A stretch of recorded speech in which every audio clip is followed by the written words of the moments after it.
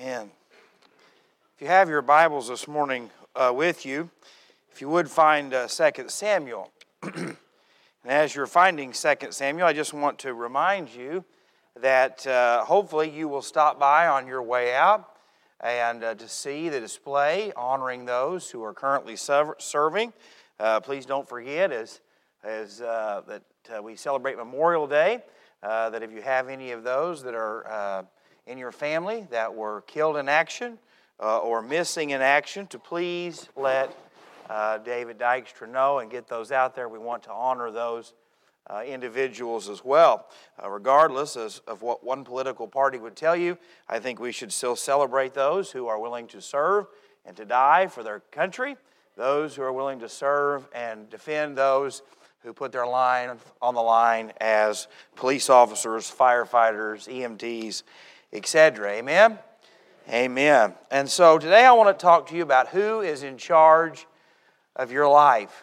And the one topic that none of us ever wants to address in our life is the topic of authority. All of us have had bad experiences with authority at some point in our life. Maybe it was a bad boss at work. Maybe you were raised in an abusive family. Maybe you have been stuck behind a government that is not very godly. But most of us, when we think of authority, our mind immediately becomes negative, unless we are talking about our authority. And then, if we're talking about our authority, there are no problems, right? That's why we hear that when the Bible says, do all things without disputing and complaining. It is a verse that I love to quote to others, but do not like for it to be quoted to me. But today I want to talk to you about authority in your life, because what we see in the Church of America today and in the lives of all of us is a struggle with authority. It is because sin leads to rebellion. It started in the garden. You can read through the Old Testament. You can read through the New Testament that all human beings struggle with rebellion. We struggle with it because we see it in the Ten Commandments, right? Honor your father and mother. It's not just a struggle with other people. We see right in the very beginning, right, to have no other gods before me. And so rebellion is something that we struggle with at home, we struggle with at work, and we struggle with in God. And today, as we celebrate our graduates, they are at a point in their life where they are trying to decide what comes next. And for each and every one of them, the greatest advice that we could give them is to recognize the authority that God has in their life and that what He wants for them. But if we're honest today, that's not just a graduate thing. That is for each and every one of us. And I think sometimes the longer we serve God and the longer we are believers, the more that we are willing to defy the authority of God. You say, wait a second, Jake, that doesn't make any sense. The longer I serve God, I should be willing to come more and more under His authority. But can I tell you what I find myself doing the longer I serve the Lord from time to time? I know that's what God's Word says. But it's in Leviticus. Or I know what God's Word says, but it's the gospel. That's the only focus. And so these other areas of my life that I know that God's Word speaks to, I like to put them in a category of, it's important, but it's something I'll deal with later. I just got to get the big things figured out first. But this morning I want to show you that the Bible is the authority of God. And it is the authority on everything. And every part of it is God's Word to you and I. And so this morning, as we're looking at David's life, David has the victories. David is at a place now where he is established. David has everything the way it should be going. What comes next? A struggle with authority. And so in 2 Timothy chapter 3, I want to read this verse to you this morning. All Scripture is given by inspiration of God and is profitable for doctrine, for reproof, for correction, for instruction in righteousness. God is the authority in our life today, and He gives us a blueprint to that authority through His Word. As a church, as a pastor, I have been in enough committee meetings, I've been in enough deacon meetings, I've been in enough business meetings to hear this phrase: I think, I feel, I want. But what this church needs to remember, and what I have to remember, is I need to hear first and foremost, what does God say? What does God say to me as a husband? What does God say to me as a father? What does God's Word say to me as a pastor? And as long as God's Word says it, and we will apply it and study it in its right place and in its right manner, we can understand and trust that God will bless His Word. You say, well, Jake, that's great, but things are different now than they were, and so we have to adapt to the ages. Well, I would like to read one more verse to you this morning before we jump into our text from Isaiah chapter 40, verse 8. The grass withers, and the flower fades, but the word of our God stands forever. And so this morning, as we look in a world that has no idea what authority means, right? Some people will say authority is your feelings. Some people will say authority is what makes you happy. Some people will say make decisions based on what you want. But how do we, as people who serve God and love God and follow God, get to a point where we can say, God, I trust you enough to let you be in control of my life. God, I trust you enough to lead me and guide me and direct me to where you want me to be. How do we get that way as a church? To say, God, we trust that you can use us. God, that you can work through us if we will just trust you in every way. And so today I want you to pray with me, and then we'll begin to study through our text. Father, I thank you so much for your word. Lord, I trust that it is your word and not mine. Father, today I pray that you would forgive me for my sin, my failures, my mistakes. Lord, my doubt and unbelief. Father, today I pray that you would speak to your people through the preaching of your word. God, that you would deal with your people through the conviction of the Holy Spirit. And God, that you would just glorify yourself in every area today. God, I pray this morning that as we each and every one of us, Lord, need to submit to you, God, that you would help us, that you would deal with us, and that you would use us for your glory. And God, I just ask it all in Jesus' name. Amen. And so this morning, I want to talk to you about what's going on in David's life, because at this point in David's life, he is at a place of celebration. He is at a place of worship. He is at a place where God has been so good to him. And this morning, I hope that that's where you're at in your life. I hope that you can say today, God has been good to us. God has been good to us as a family. God has been good to me as an individual. God has been good to us as a church. God has been good to us. Because this morning I want to show you what we see from David's life here. We should worship God for His blessings. We should be a people who are singing God's praise. Not just on Sunday morning, not just in Sunday school, but as we go into wherever God sends you this week, you ought to be talking about the goodness of God, about what He has been doing in your life, about how He has blessed you. You say, Jake, I have nothing to be thankful for. You could have been born in Afghanistan. You could have been raised in Pakistan. You could have been so different than you are today. And so no matter how bad it seems, if you are here today and know Jesus Christ as the Lord and Savior of your life, you have more blessings than almost 6 billion people on the planet. I think there's 7 billion people on the planet, not sure, but it's a big total. And if 6 billion of them for sure we know do not know Christ as the Lord and Savior of their life, and there's 1 million or 1 billion who claim some form of Christianity, let's just say there are 30% of those people who are really saved. You are better than most of the world if you know Jesus Christ as the Lord and Savior of your life. If you have nothing else to be thankful for, you have that.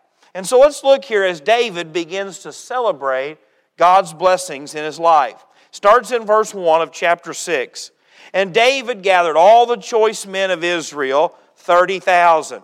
And David arose and went with all the people who were with him from Baal Judah to bring up from there the ark of God, whose name is called by the name, the Lord of hosts, who dwells between the cherubim.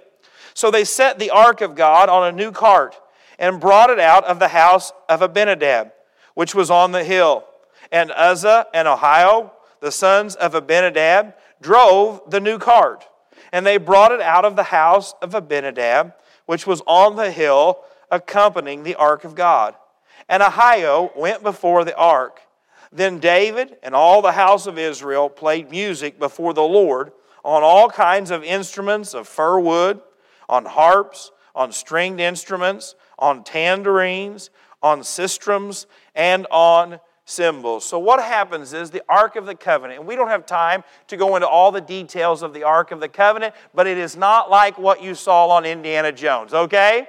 It's not, that's probably the first image that comes to your mind if you are over the age of 30, Indiana Jones, Ark of the Covenant. But what it was a special box that God had gave specific instructions that He would use to minister to the people of Israel, that His presence would be above it in the tabernacle, would be above it in the temple. He gave them specific instructions for how to build it, about 5 feet by 2 feet. And you can read all of that in the Bible, but it was a special, significant, holy thing. And so what happens is, if you remember a few chapters ago in the last book that we read, 1 Samuel, the ark had been captured by the Philistines. They had taken it to their home and celebrated it, but yet their gods and their statues would fall before it. Their towns would get sick. They would be overcome by plague, and they said, we don't want this thing anymore. It's ruining our life. It's ruining our nation. And so that they put it on a cart, they send it back to Israel, and where it stands was at Abinadab's house. And it had been there for most likely 8, 9, 10 years. We don't know for sure. But David realizes something. The ark of God is where God's presence is going to be, and we want that to be in our town of worship, Jerusalem. We want it to be here. We want it to be where God can honor and bless and work. And so David takes all of Israel. And I want to get the significance of this morning. Think about what it would have looked like in the pictures after World War I as the soldiers and the troops came home, and you see cities like New York that were just lined with people. Everybody was celebrating. Everybody was rejoicing. You can look at pictures from the end of the Second World War, and the cities are lined full of people, and they're celebrating and they are rejoicing that they have been victorious and the soldiers are coming home. And so this morning I really want you to know this, that all of Israel is celebrating because God has established David. God has given them victory over the Philistines. God has extended their borders. God has been so good to them in every single way. And so it's time for them to honor Him through worship, to celebrate the goodness of God. And I want you to listen to what Psalms 103 says. Psalm 103 describes it like this. Bless the Lord, O my soul, and all that is within me. Bless His holy name. Bless the Lord, O my soul, and forget not all His benefits, who forgives all your iniquities, who heals all your diseases, who redeems your life from destruction, who crowns you with loving kindness and tender mercy, who satisfies your mouth with good things, so that your youth is renewed like the eagles. Bless the Lord. This morning, the greatest need from God's people is to praise Him, to honor Him, to celebrate Him. That's why we gather on Sunday mornings, to worship Him. Now, it is for our benefit because we hear the preaching of God's Word. We experience the fellowship of God's people. But really, what today about? It is not about you and it is not about me. It is about coming out of gratitude and thanks to the God who loves us. The God who could have said, you are all sinners, you are all wicked, you have all made a mess of things. I do not want a relationship with you. I don't need you. But God says He wants us to praise Him. He wants a relationship with us. He wants to forgive us. He wants to know us. He wants us in His situation.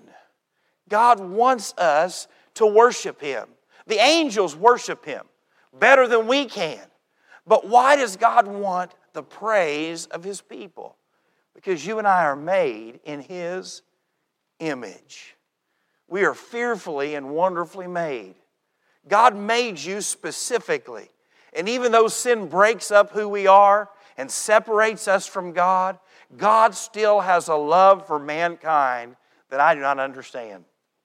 Because I don't know if you do this or not. I look out at mankind sometimes and think, broken mess. And sometimes I look out and say worse than that, but I can't say from up here. Why? Because it's wicked. And it's a mess. And life is difficult. And people are challenging. But yet God says to praise Him, to worship Him. Parents, the greatest thing you can do for your children is tell of the goodness of God to them. How He has been with you, how He has saved you, how He has taken care of you, how in the difficult moments of life He sustained you. In those moments when there was no hope, there was no answer, there was no way out, that God was still there. You need to be the one that is telling them that, because the world will tell them that we live in a society where God can't be real because there is cruelty. And we can't serve a God who is good because of sickness and pain and death and heartache. The world will tell them that God does not deserve their praise, that God does not worthy of their praise, that God should not have their praise. But friends, it should be you who is telling them God blessed us. God's been with us. God's been good to us. That many times that you should be reminding them that God gave them to you. That God has given you the privilege of being their parent. Not the burden of being their parent, but the privilege of raising them. And so this morning, David says we're going to praise God. We're going to worship God. All of us as a nation are going to celebrate Him. But the second thing I want to show you this morning is we should worship God and listen to His commands. Now, I don't like to quote a lot of different things. From time to time, I will. But I want you to listen to this quote from Yoda. You're saying, that Yoda? Yes, that Yoda. Do or do not. There is no try. Do or do not. There is no try. How many of us have ever heard someone say, but I meant well? Maybe you've even said that in your own mind as you have tried to help somebody and you said something you shouldn't have said, or you did something you shouldn't have said, and you said, man, I really meant well. You see, David means to worship God well, but David does not worship God in the way that God wants him to. And what we see today in the church, and what we see from most people, let's just be honest, even ourselves, is that we want to worship God whatever is convenient for me. I'll worship God however I want, however I feel, because He is my God and I am His person. Well, this morning I want you to know that you ought to worship God, but you have to worship God His way. Because even though we don't like to recognize it, God is the authority on worshiping Himself. God is the authority on how He wants to be praised. God is the authority on how things should be done. And so look here in verses 6 through 8. And when they came to Nachon's threshing floor, Uzzah put out his hand to the ark of God and took hold of it, for the oxen stumbled. Then the anger of the Lord was aroused against Uzzah, and God struck him there for his error. And he died by the ark of God. And David became angry because of the Lord's outbreak against Uzzah. And he called the name of the place Perez Uzzah to this day. You say, wait a second. The oxen stumbled. The oxen turned to the side. The Ark of the Covenant, which was on the cart, begins to fall. And a man who means well puts his hand on the ark, and God strikes him dead on the spot. These are one of those verses that most pastors just skip over because they don't preach verse by verse. But when you preach verse by verse, word by word, if I was to skip this one, you would probably know something was wrong. And so he reaches out, he touches the Ark of the Covenant, and God strikes this man dead on the spot. And you say, wow, Jake, that's an extreme response. But this morning I want you to hear something. God is the authority on everything. And God sets the standard for everything. And in the Old Testament, we know that He has told them that He is too holy for His presence and theirs. He is too holy for them to be in His presence, to worship Him. That's why the high priest could only go in one day of the year. That's why they were not able to look and to see. Because why? Even though we have devalued God, and even though we have tried to bring God down to our level, and even though we get excuses for God, God is not like us. God is holy, and He is perfect, and He hung the stars in the sky, and He is all-powerful, and He is all-knowing. And if God wants to do anything, He can do it. And so this morning you say, but Jake, how do you explain this? Well, one, this was not without warning. You see, the children of Israel were told how to move the Ark of the Covenant. Specific instructions that God would honor. In Exodus chapter 25, starting in verse 13, and you shall make poles of acacia wood and overlay them with gold. And you shall put the poles in the rings of the side of the ark, that the ark may be carried by them. God said the ark's going to have to be moved from time to time. And so there were holes, rings on each side of it. And God said, I want you to take these poles and I want you to overlay them in gold. And you will run that pole through each side of the holes. And one man on each corner will pick that up, and you will carry it this way. You will carry it in such a way that will honor God and please God. But yet when David decides to move the cart, and David decides to move the ark, there are two words there that don't go together. Ark and cart. God said, move the ark on the poles. And David didn't obey. You see, Uzzah's death was not just a result of him trying to help. It was a result of David not doing what God had asked him to do.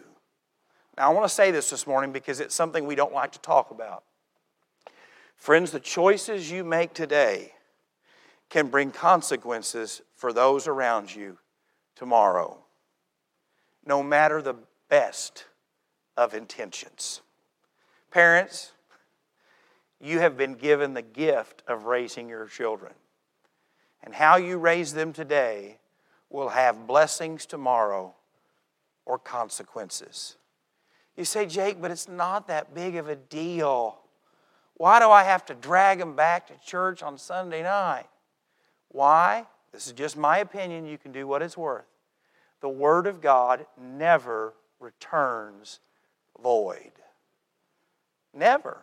Even if they sleep through half of it, even if they fidget through half of it, even if you have to take them outside 3 times and spank them and bring them back in, as long as the Word of God is being preached and it is listening and through their ears, they will get something from it. You say, oh, Jake, but you know how hard it is to discipline children and you don't know how so stubborn and difficult my kids are?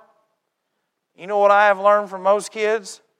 A lot of that stubbornness comes from their parents. We call it leadership as adults. We call it stubbornness in them, but it came from them watching and learning it from us. Much of it's the sin nature that we have being passed down to them. And so this morning I want to encourage you to remember to do things God's way. Whether it is as a church, whether it is a family, if you will do things God's way, God will honor it. But don't cut corners in the little areas of your life because it makes sense. You see, this would have been most likely between a 5 to 11 mile journey. We don't know exactly where the city was, but anywhere between 5 to 8 miles, 5 to 11 miles. And so, if I'm David, I'm probably thinking, I can get this Ark of the Covenant from this town to Jerusalem, and the fastest way at this time would have been not a truck. It was a supply chain not caused by the president. It would have been an ox and a cart. And so David is just doing what he thinks is best. He's probably forgotten these commandments because why? It had been gone for a while, whatever the reason is. But what he should have done is done it God's way. It would have taken longer to carry the ark on the shoulders of 4 men. It would have taken the city and the whole people longer to follow if they would have done it this way. But friends, just because it takes longer, or it seems more difficult, or it doesn't seem like the method that the world would prescribe, doesn't mean it's not the way that God blesses. Don't miss that this morning. The world says do it this way. The world says go at this speed. The world says this looks best. But trust that God can bless His ways better than yours. Trust that God can work in His ways of being a parent better than yours. Trust that God can honor His way of prayer better than the world's. Listen to how the first 5 commandments start out in Exodus chapter 20, starting in verse 3. God gives us some pretty specific instructions on how He wants to be loved and worshiped. You shall have no other gods before me. You shall not make for yourself a carved image, any likeness of anything that is in heaven above, or that is in the earth beneath, or that is in the water under the earth. You shall not bow down to them, nor serve them. For I, the Lord your God, am a jealous God, visiting the iniquity of the fathers upon the children to the 3rd and 4th generation of those who hate me. Don't miss that this morning. But showing mercy to thousands, to those who love me and keep my commandments. You shall not take the name of the Lord your God in vain, for the Lord will not hold him guiltless who has taken His name in vain. Remember the Sabbath day to keep it holy. 6 days you shall labor and do all of your work. But the 7th day is the Sabbath of the Lord your God. In it you shall do no work, you, nor your son, nor your daughter, nor your male servant, nor your female servant, nor your cattle, nor your stranger who is within your gates. For in the 6 days the Lord made the heavens and the earth, the sea, and all that is in them, and rested the 7th day. Therefore the Lord blessed the Sabbath day and hallowed it. Friends, you see, God has given us specific instructions. And this morning, the challenge that I have and the challenge that you will have is say, yes, but God, do you know how busy I am? God, do you know what I was raised like? God, do you know what I need to accomplish? God, it's not that big of a deal. But yet this morning I hope to show you that God wants your worship. God deserves your praise. God wants to bless you. But He will only do it one way. And that is when you and I come and say, God, you're worthy of it. And God, I will do it whatever the way you want it to be done. God, I trust you. Third and final thing. Please stay with me. I promise I'm almost done. We should trust what God can do in our life. We should trust what God can do in our life. Because here it says David was angry. David was not angry at God. David is just angry at the whole situation. But look what it says here in verses 9 through 12. David was afraid of the Lord that day. And he said, how can the ark of the Lord come to me? So David would not move the ark of the Lord with him into the city of David. But David took it aside into the house of Obed-Edom the Gittite. The ark of the Lord remained in the house of Obed-Edom the Gittite 3 months. And don't miss this. And the Lord blessed Obed-Edom and all of his household. Now it was told King David, saying, the Lord has blessed the house of Obed-Edom and all that belongs to him, because the ark of God. So David went and brought up the ark of God from the house of Obed-Edom to the city of David with gladness. Now, I don't want you to miss this. David's failure and David's fear stopped him from fulfilling what God wanted him to do. He says, well, I don't want the Ark in the Covenant. If God's going to strike people down, if God's going to deal with us like this, we'll just park it over here in this other person's house. He can deal with it. And that's how most people deal with God. Right? I need God when I need something, but when my life is going well, God, you can just sit over here in someone else's house. God, you can go over here and deal with other people. But God does something to the house of Obed. He begins to bless it. Not only his house, but everything that he's involved with. Everything that he does, his business, his family begins to be blessed because of the Ark of the Covenant, the presence of God. And David realizes something. I'm missing the blessing of God because of my fear and my failure. I don't want you to miss that this morning. Because your fear of what other people think of you, your fear of what other people are going to say about you, your failures in the past that you've done and that you can't let go of will hinder you from what God is wanting to do in your life. Do you ever think David looked at his life and thought, man, this is my fault? If I had just put the ark on the poles and carried it God's way, that man would still be alive. You see, we don't like to think that way because we just blame it on God. God was going to do that no matter what. God had that plan. God had purpose. David sinned. Uzziah sinned. And the consequences were evident. Friends, if God's people really want to experience the blessing of God, this is what I believe we have to do. One, we have to get alone with God and we have to own our mistakes. God, here I am, a sinner. God, I know I have sinned against you. God, I know I've not always been the parent I should have been. God, I know I shouldn't have always been the husband that I should have been. God, I've not always been the pastor that I should have been. God, I have made mistakes and sinned and fallen short. And God, I am sorry. God, show me the areas of my life that I have sinned and show me what I need to do. God, not just to make it right with you, but right with others. You see, David's sin didn't affect him. It affected another man, another person. Then it affected the whole nation because they wouldn't take the ark where it was supposed to go. You see, friends, we have to be willing to say, God, I need you to forgive me.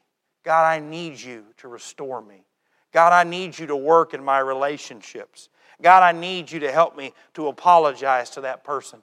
God, I need you to help me forgive that person. God, I need you to help me trust you in this situation because I've not trusted you. I don't know if you know this or not, but there's a new pandemic on its way. Monkeypox. Now, monkeypox is nothing to laugh about, but it makes you sick, chilly, fevers, but it's not life-threatening to 99.9% of people. But yet, the leader of the free world said, everybody should be worried. Friends, fear will control you if you let it. And Satan always wants to operate in the realm of fear. You can't trust God for your health. You can't trust God for your wealth. You can't trust God with your family. You can't trust God with your relationships. You can't trust Him. You have to rely on something else. And this morning, God wants you to know that your fears will destroy you. Your fears will rob you of your joy. Your fear will rob you of what God wants to do in your life. And you have to know that God has a purpose and a plan for your life. When I started preaching verse by verse, I had a seminary professor who said, Jake, that's great, you should do that, but you need to know it will cause you great problems preaching verse by verse. And if you really want your church to grow and to thrive and to be all that God wants it to be, all that He wants it to be, there are some things you just shouldn't talk about. But yet my Bible says that all Scripture, all of it, even the stuff I don't like, and this book is full of stuff I don't like. Verses on pride, verses on selfishness, verses on the flesh and the sins of the flesh. All of those I read and think, oh, but Lord. But I believe something this morning. I believe that when God is in it, little is much. You say, oh, Jake, that's such a kid's song. It doesn't matter. I believe it.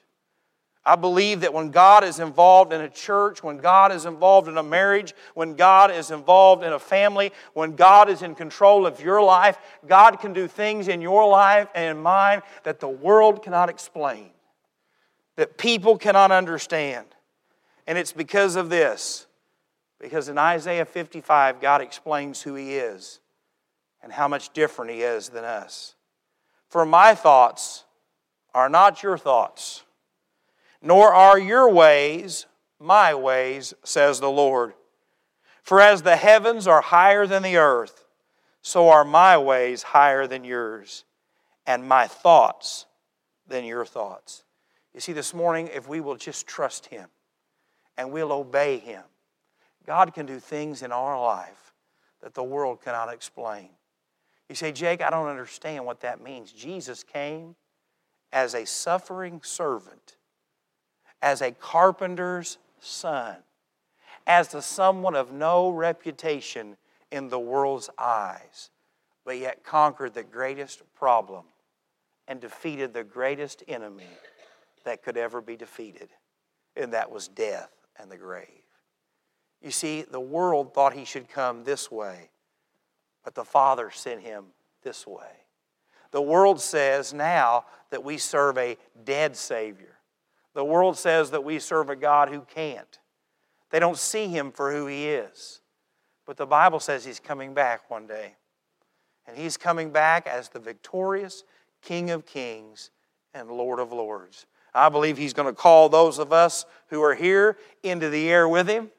I believe the dead in Christ are going to rise first, and we're all going to meet Him in the air. I can't explain it. I don't have it all worked out, but I don't have to. All I got to do is either die or fly. One of the two. That's it. But I can tell you there will be a world that mocks Him. There's going to be a world that defies Him. But one of these days He will say enough is enough. And He will make His enemies His footstool. Why? Because God doesn't do things the way we would do things. He doesn't do things in the timeline that we do them because He is God. And His ways are above ours. And this morning, my greatest word of encouragement to you today is, if you're blessed and He is blessing you, don't forget Him or the way that He wants you to do things.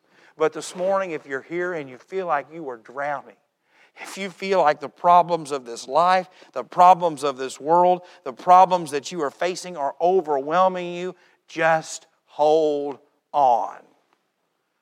One of my favorite songs is that the Lord is right on time. It's an old song. The McCamey sang it, and I won't sing it just because I would hate to do it an injustice. But He's always on time.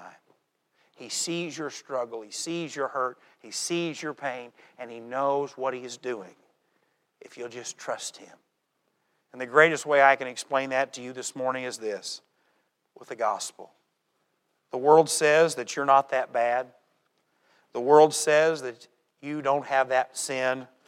The world says that you're just who God wants you to be. But yet the Bible says something totally different. The Bible says you and I are wicked in every way. The Bible says we have rebelled against God. We have run from Him. That sin has separated us from Him. But yet He still loves us, and I do not know why. He loved us so much, not only did He just want to show that, but He lived it out by sending His Son, Jesus Christ, to come and to live a perfect life and to die upon a cross, to take the punishment for your sin and my sin, and to be buried. And He died, literally died for the sins of the world. But yet, even though Satan thought he had won, the world thought they had won, the Father's ways were not their ways. He rose Him from the dead. And by rising from the dead, Jesus conquered sin and death and the grave. And friends, today, if I will repent of my sins, that means turn from them and turn to Him, I can find forgiveness. I can find hope. And I can find a relationship with a God who loves me. And so this morning, I just want to encourage you. It doesn't matter what your marriage seems like today. It doesn't matter what your kids seem like today. It doesn't matter if you think you've made a mess of everything. Trust Him. Return to Him and watch what He can do in your life this morning. I promise you, He is worthy to be praised. Father, I thank You so very, very much for Your word. Lord, You know it's not the sermon that I would have preached. It's not the topic that I would have wanted today, God, but I trust You. I trust, God, that only You can change hearts. God, only You can build Your church. God, only You can do what You're doing. And so, God, today I pray that You would help each and every one of us to trust You in what You're asking us to do. Father, to step out in faith, in obedience, but Lord, knowing that You're a correcting God, a loving God.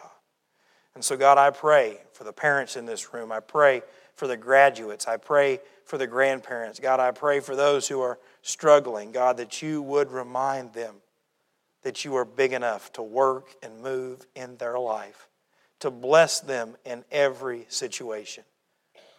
But God, You are personal enough to know every sin, every struggle, and everything in our life that hinders what You're wanting to do. And so, God, I pray today that You just speak and work and move all for Your glory. And God, help us to be the church that depends and trusts on You in everything that we say and do. And God, I ask it all in Jesus' name. Amen.